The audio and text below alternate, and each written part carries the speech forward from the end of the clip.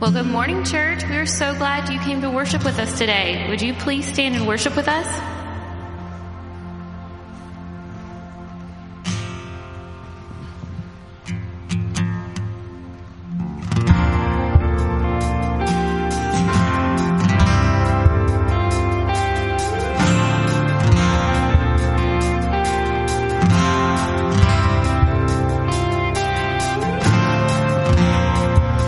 Table that you prepared for me.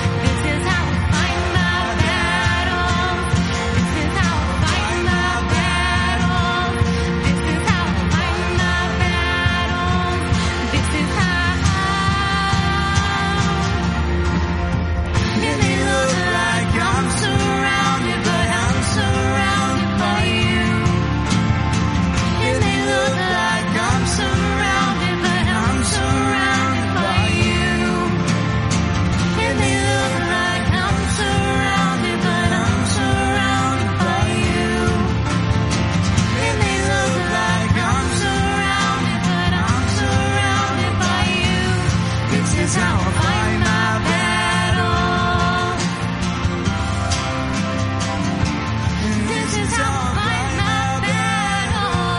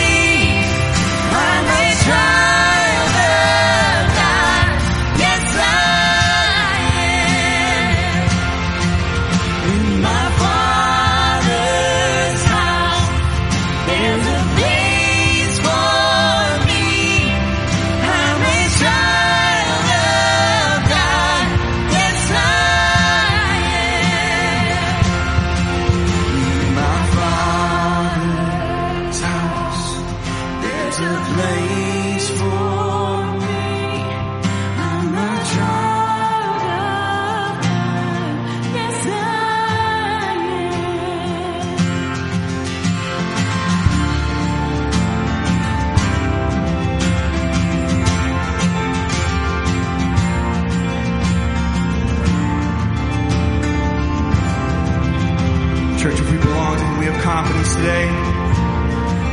I am chosen, not forsaken. I am who you say I am. 'Cause you are for me, not against me. I am who you say I am. I am chosen, not forsaken. I am who you say I am. You are for me, not against me. I am who you say I am. I am chosen, not forsaken. I am who you say I am. You are for me, not against me.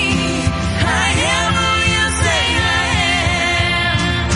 I am chosen, not forsaken. I am who you say I am. You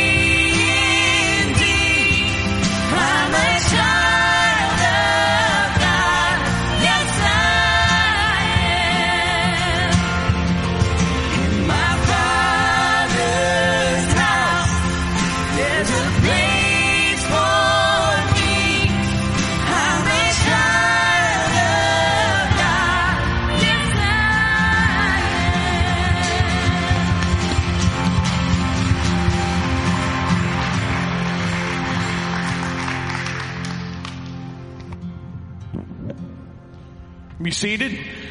Welcome to Shelby Christian Church. I'm glad to see all of you here this morning. I'm Bobby Woods, the discipleship pastor here, and I am thrilled, of course, to be up here and be able to share a little bit with you this morning. In this summer, we've been reading through the New Testament, and as we read through the Gospels, something really struck me, that as Jesus would start his day and spend time in prayer, but then he would go about his day, and it always seemed like no matter where he was headed, he would get interrupted. Somebody would come up to him and want a healing, or someone would come up and want a miracle, or want him to do something. And Jesus didn't get upset or discouraged by that, but instead he saw those things as opportunities to do the will of God. And so he was very flexible in his ministry. He saw those opportunities as God working, and he joined his Father in that work by doing a healing, by casting out a demon, by doing some kind of miracle. And I guess as I thought about that, I thought about the fact that in our lives, we don't like being interrupted, do we? I mean, I know as men, sometimes we get in these little work boxes, and as we're in it, we don't like distractions. We don't like being thrown off and going in a different direction. But I'm here to tell you this morning that God is always at work. He never tires. He never sleeps. He never stops. He is always at work. And so when God interrupts you in your day, you need to stop and take that opportunity to join him in how he's working. Maybe it's somebody who comes up to you and said, man, I've had a really hard day. Well, let me pray for you then. Maybe somebody's beginning to share something spiritually with you. That is God at work, and you need to stop. And now that we're in the middle of our service, this morning we take time for communion. So I want you to just stop and take in this moment of being in communion with our Christ, with the one who is the King of Kings and the Lord of Lords. Let us take time to share in that cup and in that bread and be reminded of the sacrifice that he did for us, and most of all, of the resurrection which freed us. Let's pray together. Father God, as we come this morning, I pray that our schedules are not so tight and so busy that we cannot be interrupted by the Holy Spirit. So when those opportunities come and we are interrupted, I pray that we would stop and to join you in what you're doing. Whether it's a prayer or just a few words of encouragement, Father, I just pray that you would help us to just let go of that moment and give it to you. And this morning, as we pause for communion, I pray that your Holy Spirit would just be so present among us, that your glory would just reign among us, that you would anoint Ethan and the band as they continue to lead us this morning, and that you anoint Pastor Dave and let him speak your words this morning. Father, your love for us is so great, greater than we can ever begin to imagine. And Father, we thank you that you love us in spite of ourselves. And we offer ourselves to you this morning. In Christ's name we pray. Amen.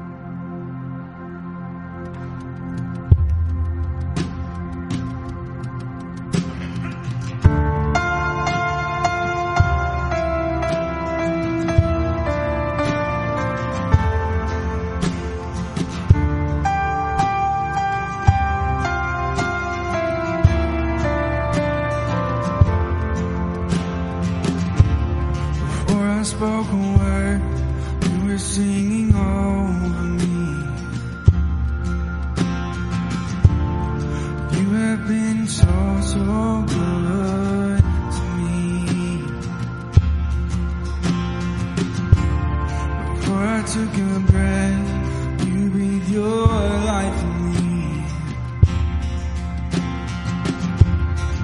You have been so, so kind to me.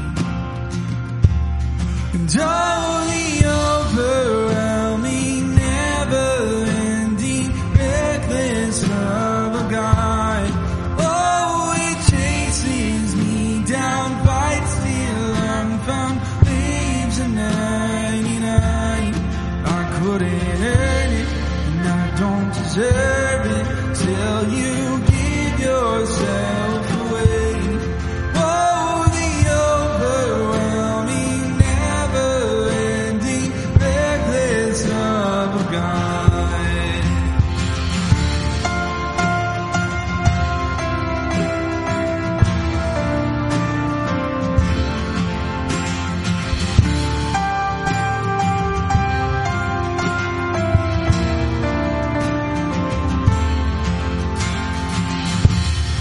I was your foe, still your love fought for me. You have been so, so good to me. But I felt no worth, you paid it all for me. You have been so, so good.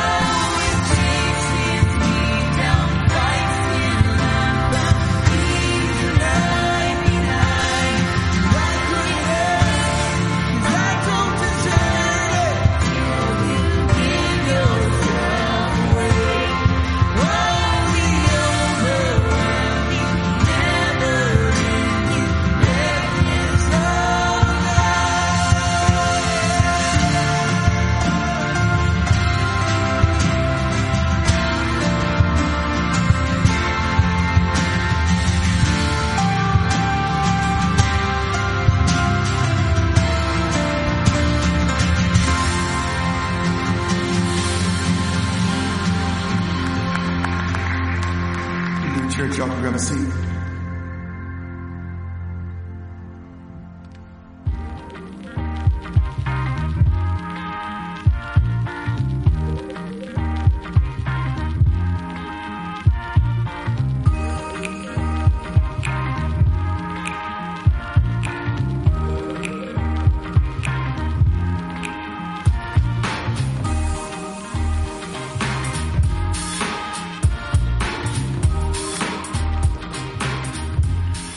church.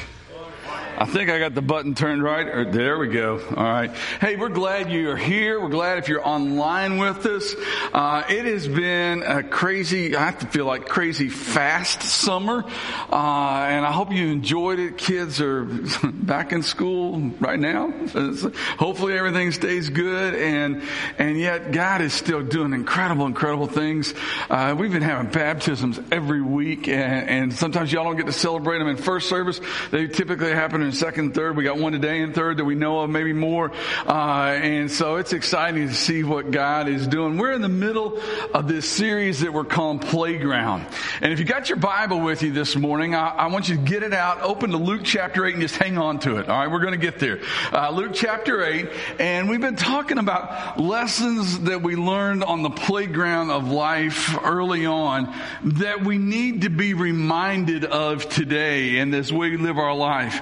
And today's lesson is a timely one, I think. Nobody likes a bully. Nobody likes a bully. But they're on the playgrounds, right? But they're not just on the playgrounds. They are walking the halls in school, but they're also walking the halls in our office buildings, in our factories. They are on the internet far too often. They're all over the place in politics. But guys, we got to be honest. There are bullies around the Christian world today, especially attacking the Christian world today. I want to begin by just giving you some very sobering facts. In 2019, there were 150 countries in the world where it was either illegal or at the very least unsafe to proclaim yourself as a Christian. And yet 245 million Christians live in the 50 most oppressed nations in the world. 1 out of 9 Christians living today experience extreme persecution because of their faith. And just so you know, that doesn't include any of us, because none of us are at that level of persecution. In 2018, there were 4,136 known martyrs in the world. That is people that we know were executed because of their faith in Jesus Christ. And I think evidence would show us today that more and more, the most persecuted, bullied, harassed group of people worldwide are Christians. That shouldn't surprise us. It's been going on for a long time. It's been going on since Jesus walked the planet.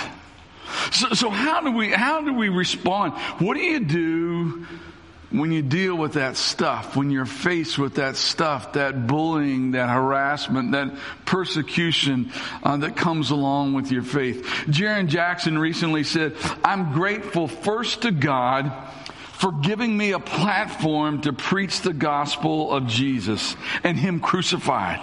I'm grateful for this country and the opportunities it gives nobodies with dirt in their cuticles. In a weird way, I am thankful for the fight that we have on our hands. Such an amazing time to be serving Jesus Christ, our Lord and our Savior." I think this is an awesome time to be the church. Not the building, but the people. Not just the people, but the people with a message. Because the message that we have as the church is the message that the entire world needs. A message of hope.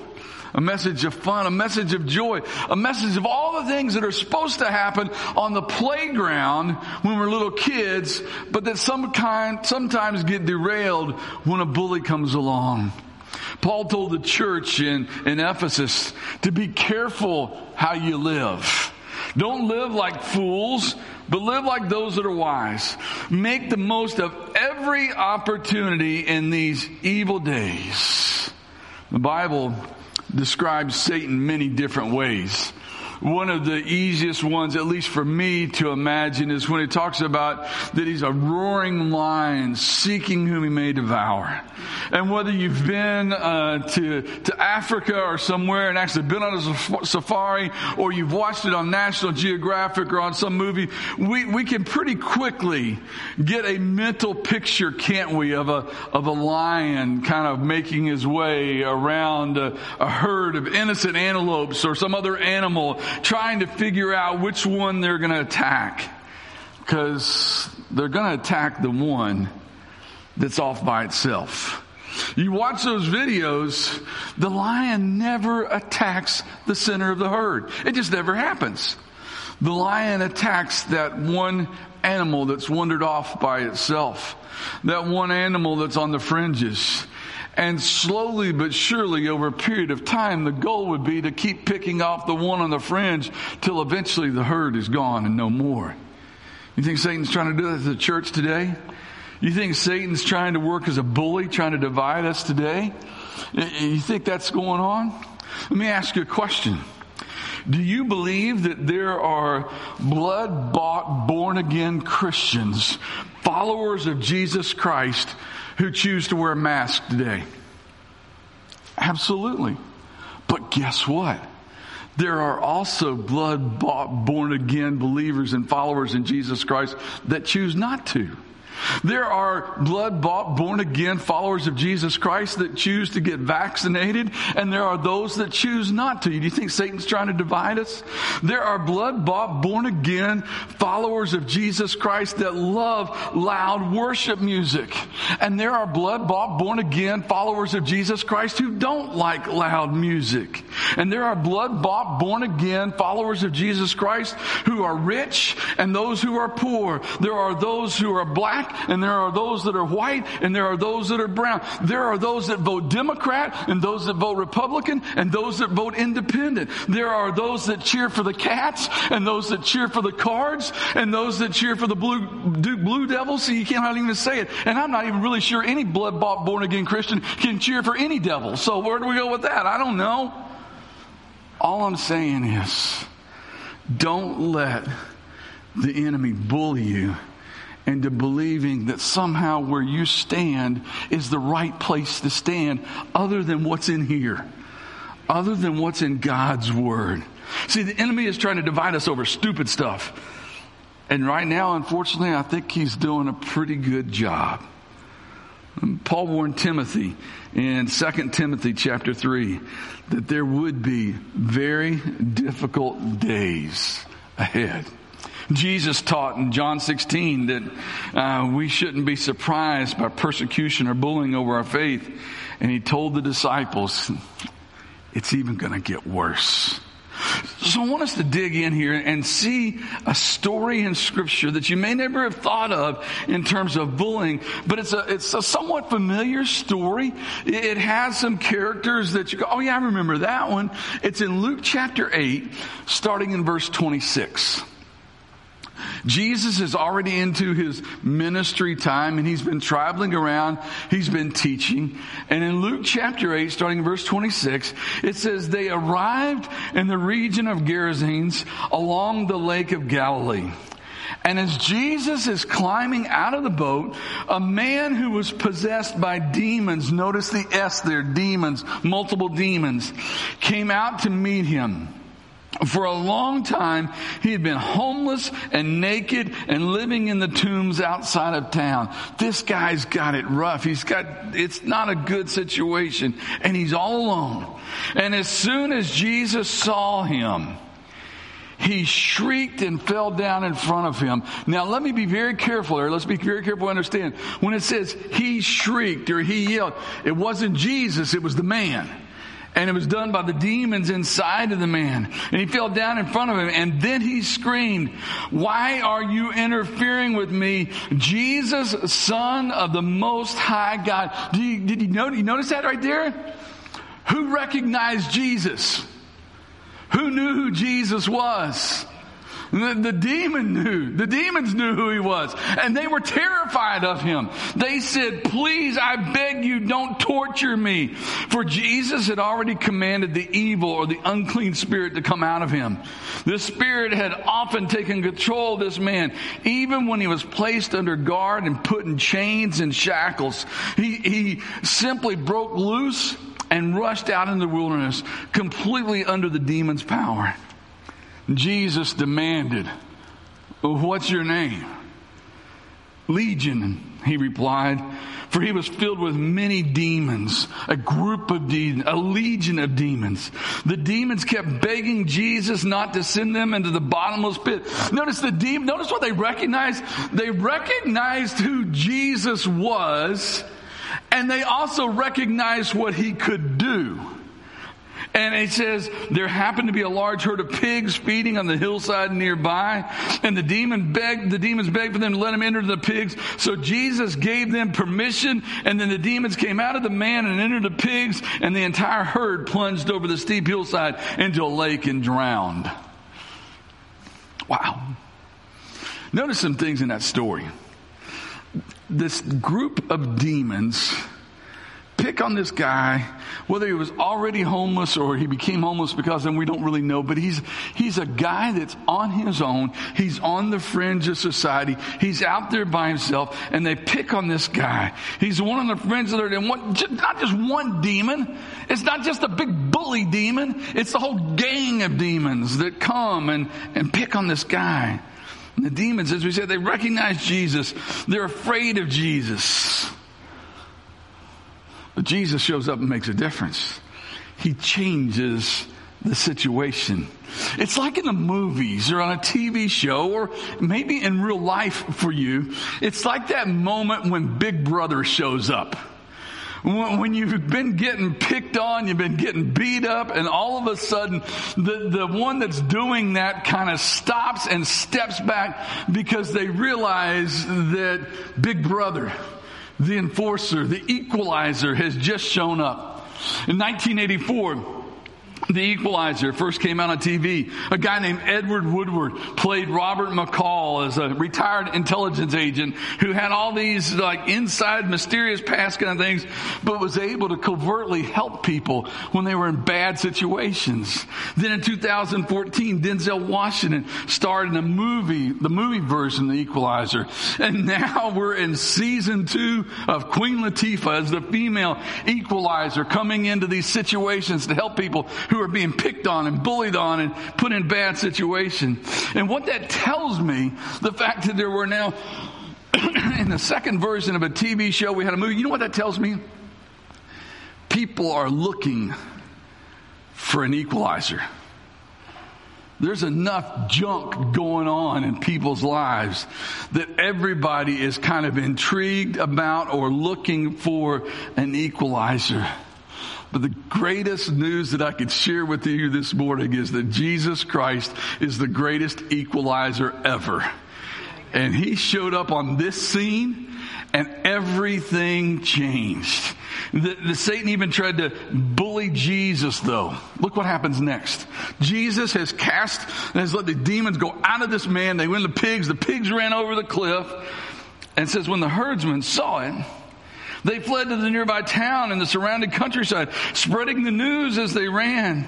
And people rushed out to see what had happened. And a crowd soon gathered around Jesus, and they saw the man who had been freed from the demons. He was sitting at the feet of Jesus, fully clothed and perfectly sane, and they were all afraid.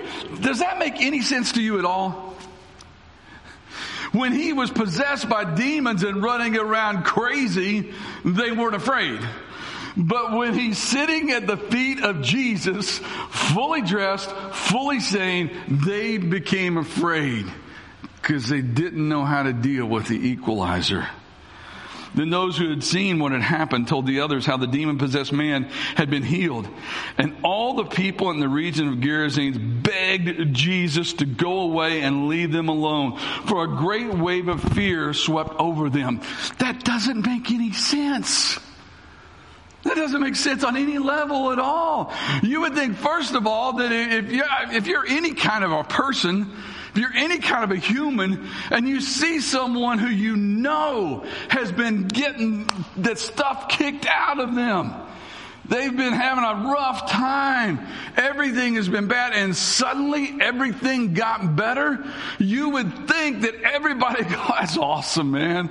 I'm so happy for you. That's so great. Way to go, Jesus. And it's the exact opposite of that.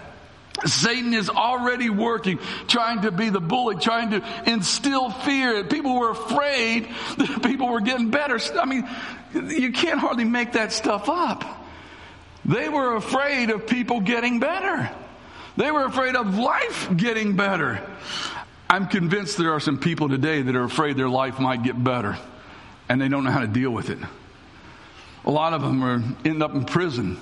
They become what we call institutionalized.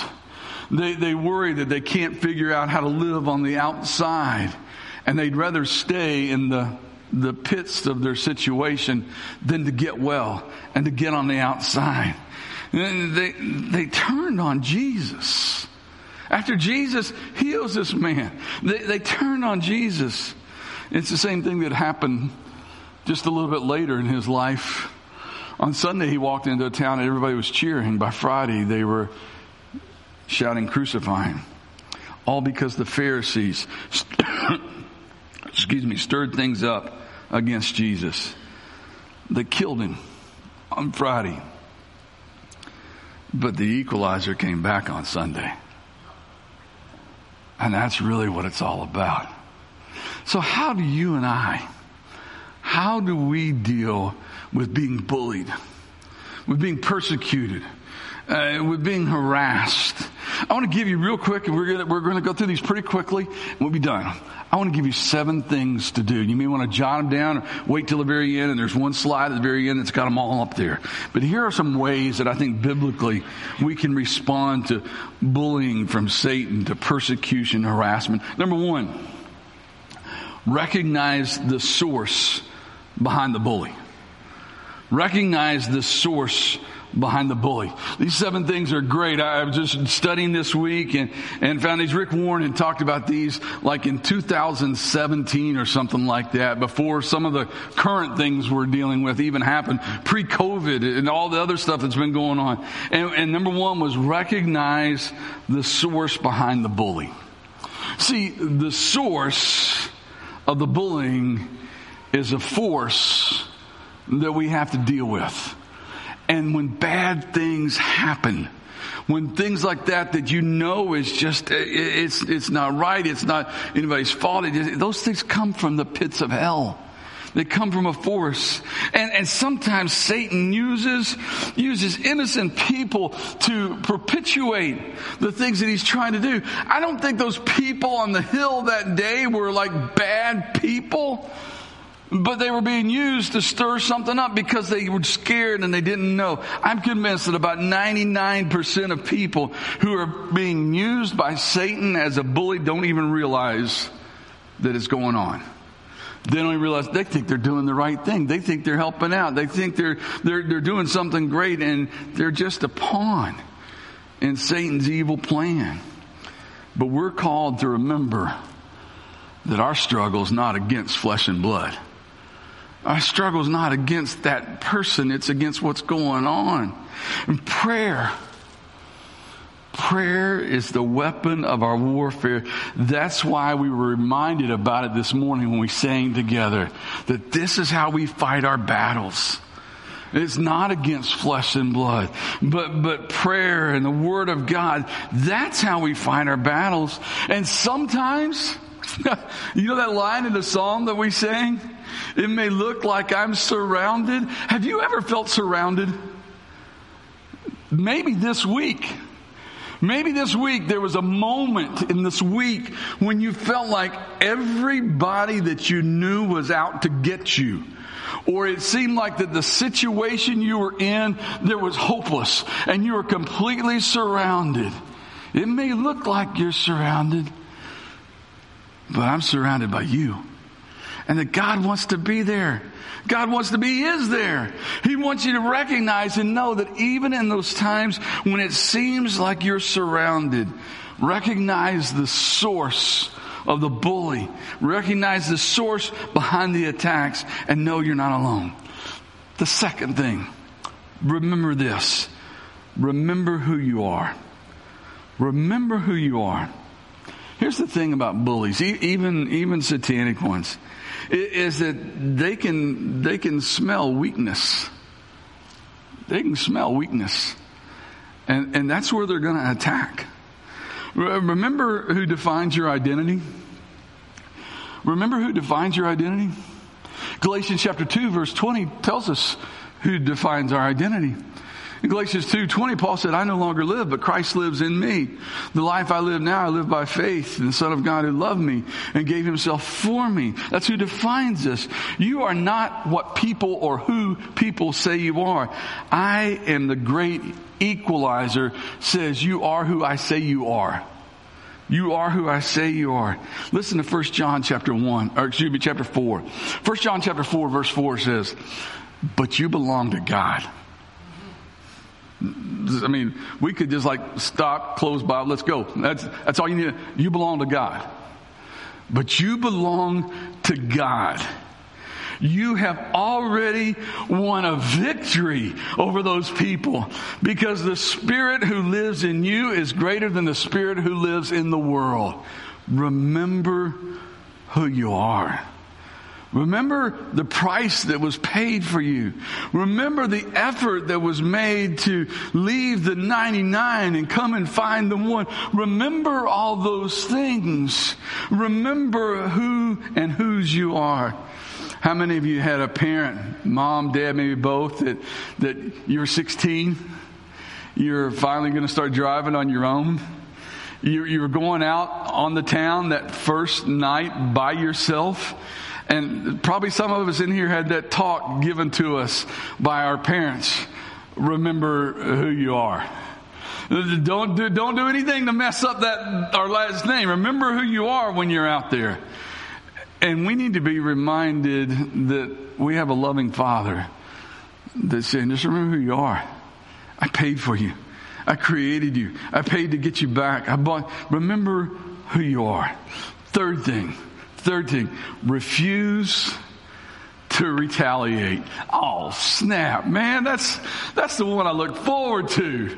There's a part of me that is kind of always strategizing, like, if this happens that I'm going to do this or this. And that's human nature because we want to figure out how to stay ahead. But God tells us to refuse to retaliate. In fact, Paul was pretty just directly specific about it in Romans chapter 12.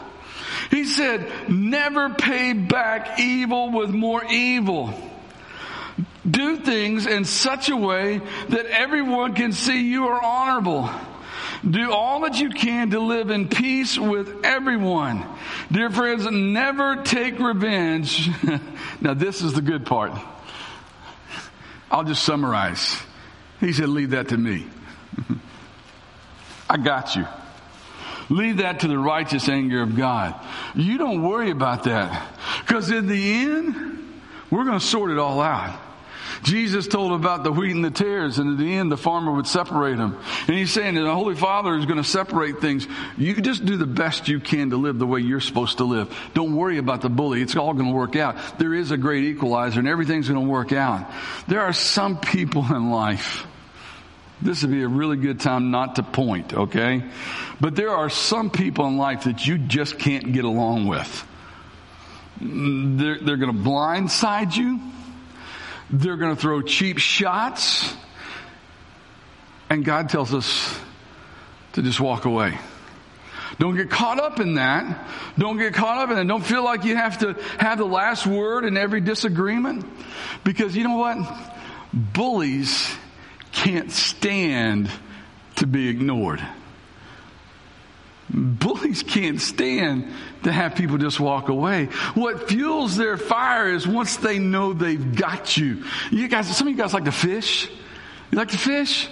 Yeah, you throw the line out, and whether you've got a bobber out there that you're watching for it to go under, or whether you're fishing with artificial bait and you're waiting for the line to start moving, if you fish very much, you know that sign. When the bobber goes down and the line starts moving, and you know, hey, I got something. And the bully's looking for that line in you. The bully's looking for that line to move and to know that he's got you. What happens when you go out fishing and the bobber never goes down and the line never moves? You don't stay around as long, do you? Or you at the very least go look for another spot on the lake where maybe they're biting.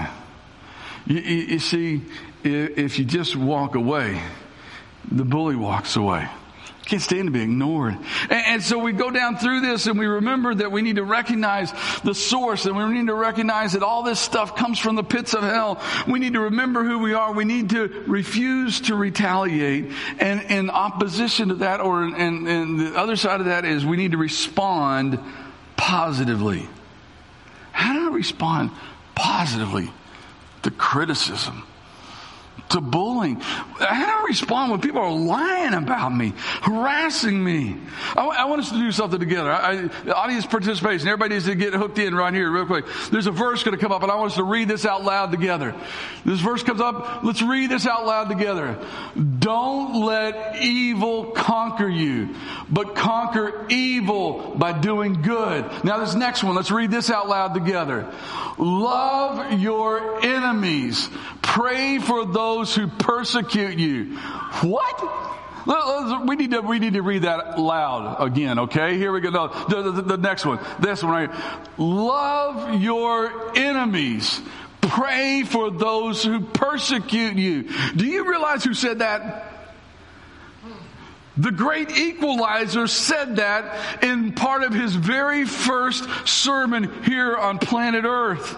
He said, I got this, so just hang in there, love your enemies, pray for those that persecute you. That person that doesn't believe like you do politically, pray for them. That person that's around the world right now doing all kinds of evil and horrible things, pray for them. Love your enemies, pray for those who persecute you, and let me deal with it. That's what the great equalizer is telling us. The more positive you can be in a negative situation, and I know sometimes it's hard. I fail miserably at this far too often. But the more positive you can be in a negative situation, the more you are winning the battle.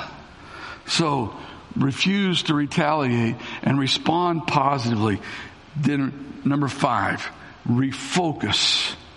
Refocus on what God says that means. Listen to these really, I think, difficult words that come from Peter. In 1 Peter chapter 4, he wrote, Dear friends, don't be surprised at the fiery trials that you're going through. Oh my goodness, guys. I hope you're praying. Because I was reading this week, and I'm just knowing in my heart that there are some blood-bought, born-again followers of Jesus Christ in Afghanistan that are living this out right now. Don't be surprised as if something strange were happening to you. Instead, be very glad. For these trials make you partners with Christ in His suffering, so that you will have the wonderful joy of seeing His glory when it is revealed to all the world.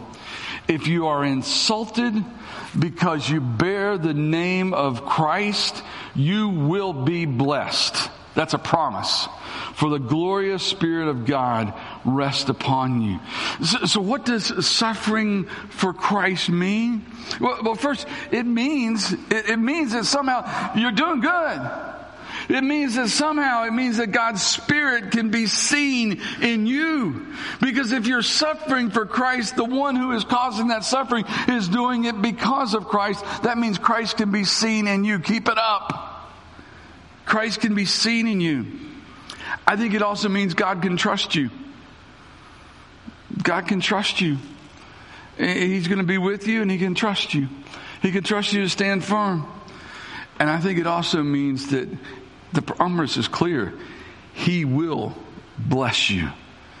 You could be, he can be seen in you and he trusts you, but he's going to bless you. Paul wrote to the Corinthian church, he said, that is why we never give up. You ever felt like giving up? Thrown in the towel? I quit. That's why we never give up. Though our bodies are dying, our spirits are being renewed every day. For our present troubles are small and they won't last very long. Yet they produce a glory that vastly outweighs them and will last forever. So we don't look at the troubles we can see now. Rather, we fix our gaze on things that cannot be seen. For the things we see now will soon be gone. But the things we cannot see will last forever. Understand this. It's hard sometimes, but understand. Pain is temporary. Pain is temporary. One way or another, it will eventually pass. And you know what they say about pain? No pain, no gain. That's to say there's no growth in a comfort zone, and there's no comfort in a growth zone. Pain is temporary. Pain is temporary, but the payoff is eternal. The payoff is eternal. Jim Elliot, the missionary, said, "He is no fool who gives up what he cannot keep for that which he cannot lose." Refocus on what God says that all this means. Sixth thing, real quick. Remember your reward. Remember your reward.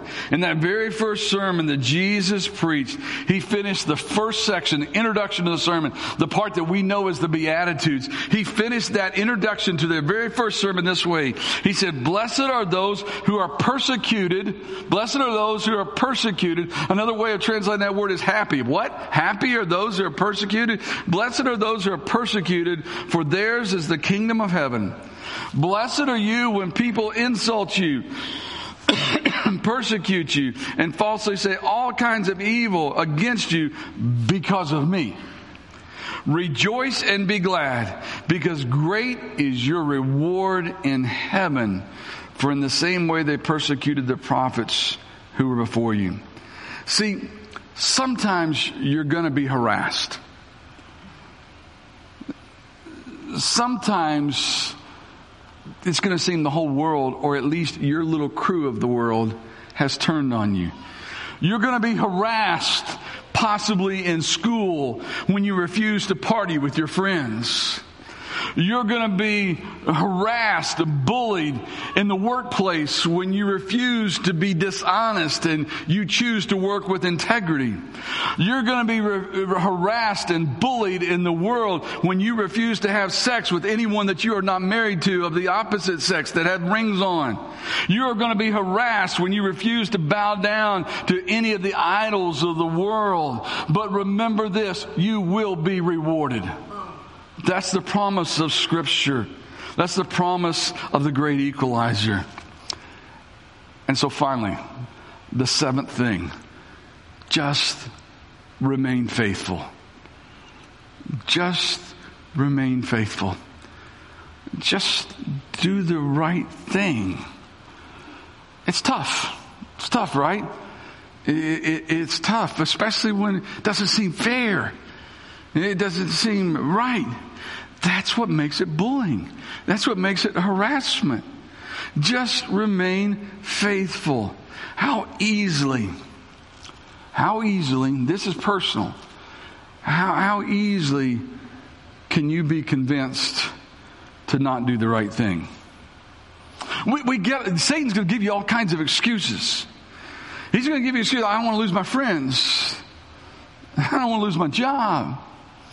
I don't want to lose my boyfriend or my girlfriend. How easily can you be convinced to not do the right thing? But understand this. God is far more interested in your character than in your comfort, because your comfort is coming. The great equalizer is in heaven, preparing a place of comfort for all the blood-bought, born-again followers of Jesus Christ that have chosen to live for Him. Let me ask you a couple of important questions as we close. This first one has been asked a lot for a lot of years, but probably in my lifetime, never really considered it a possibility. I gave you some staggering statistics earlier about things around the world. So let me ask you, if it ever becomes illegal in our country to follow Jesus, would there be enough evidence to convict you?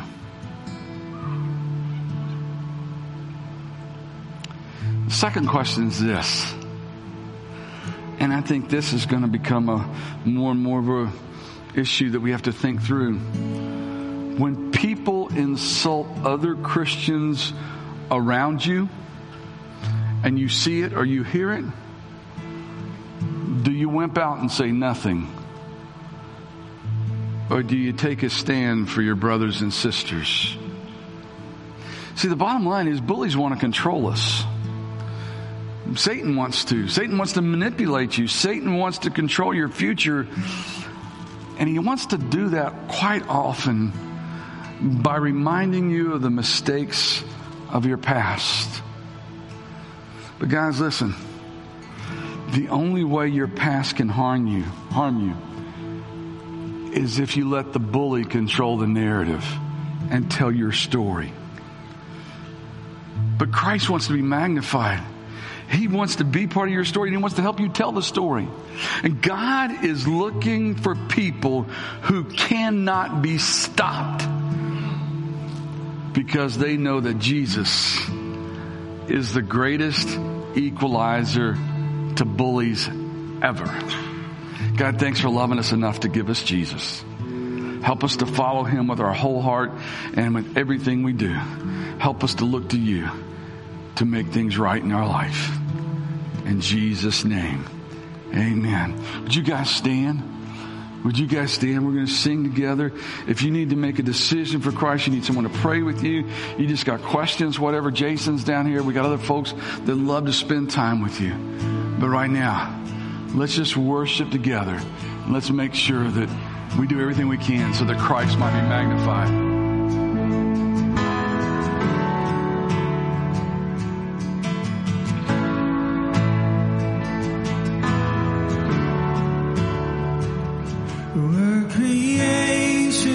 Suddenly articulate with 1,000 tongues to lift one cry. Then from north to south and east to west, we hear Christ be magnified.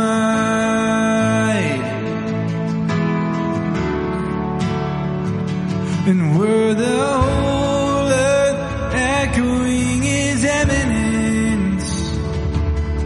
His name would burst from sea and sky, and from rivers to the mountain tops, we hear Christ be magnified.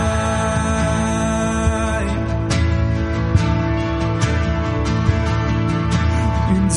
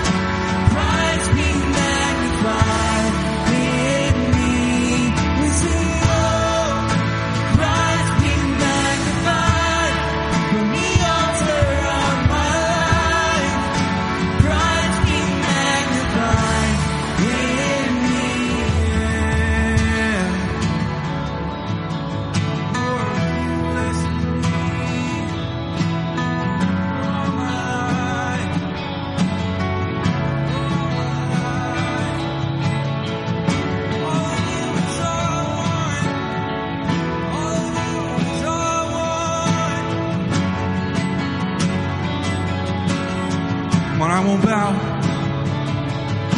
And I won't bow to idols. Stand strong and worship you. And if it puts me in the fire, I'll rejoice 'cause you're there too. I won't be for my feelings. I hold fast to what is true.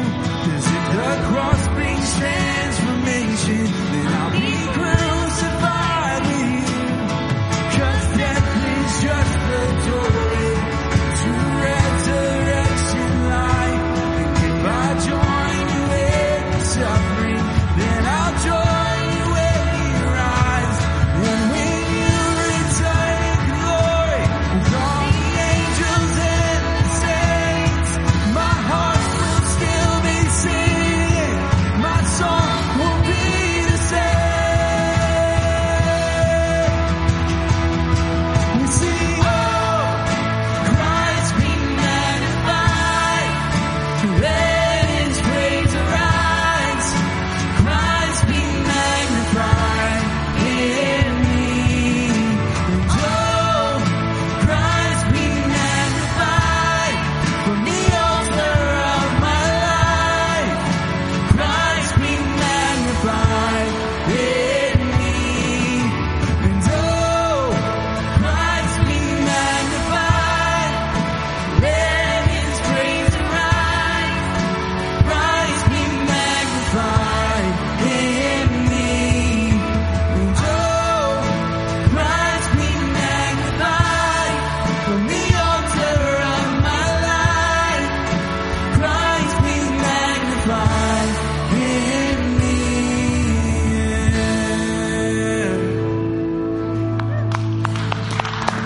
Hey, let me ask you a favor. Have a seat just for one more minute, all right?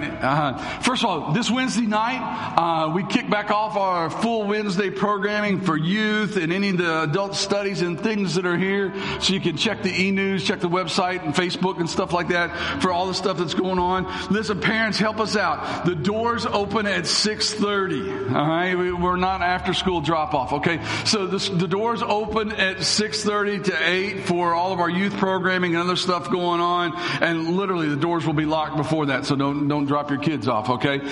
So that's this Wednesday night. And this weekend, in fact today in the third service, we're going to do something that we do at least once a year, and that's just pray over some families that have new little ones in their home. And so we had a time last night, a meeting with some of those families.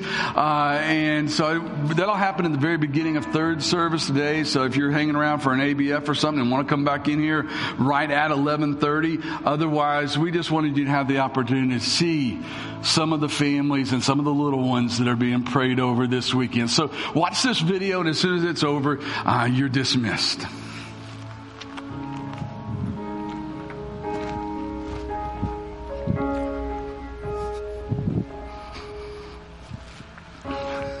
My sweet baby, no from above, no better treasure could add more love. Stand here beside you, but as I pray,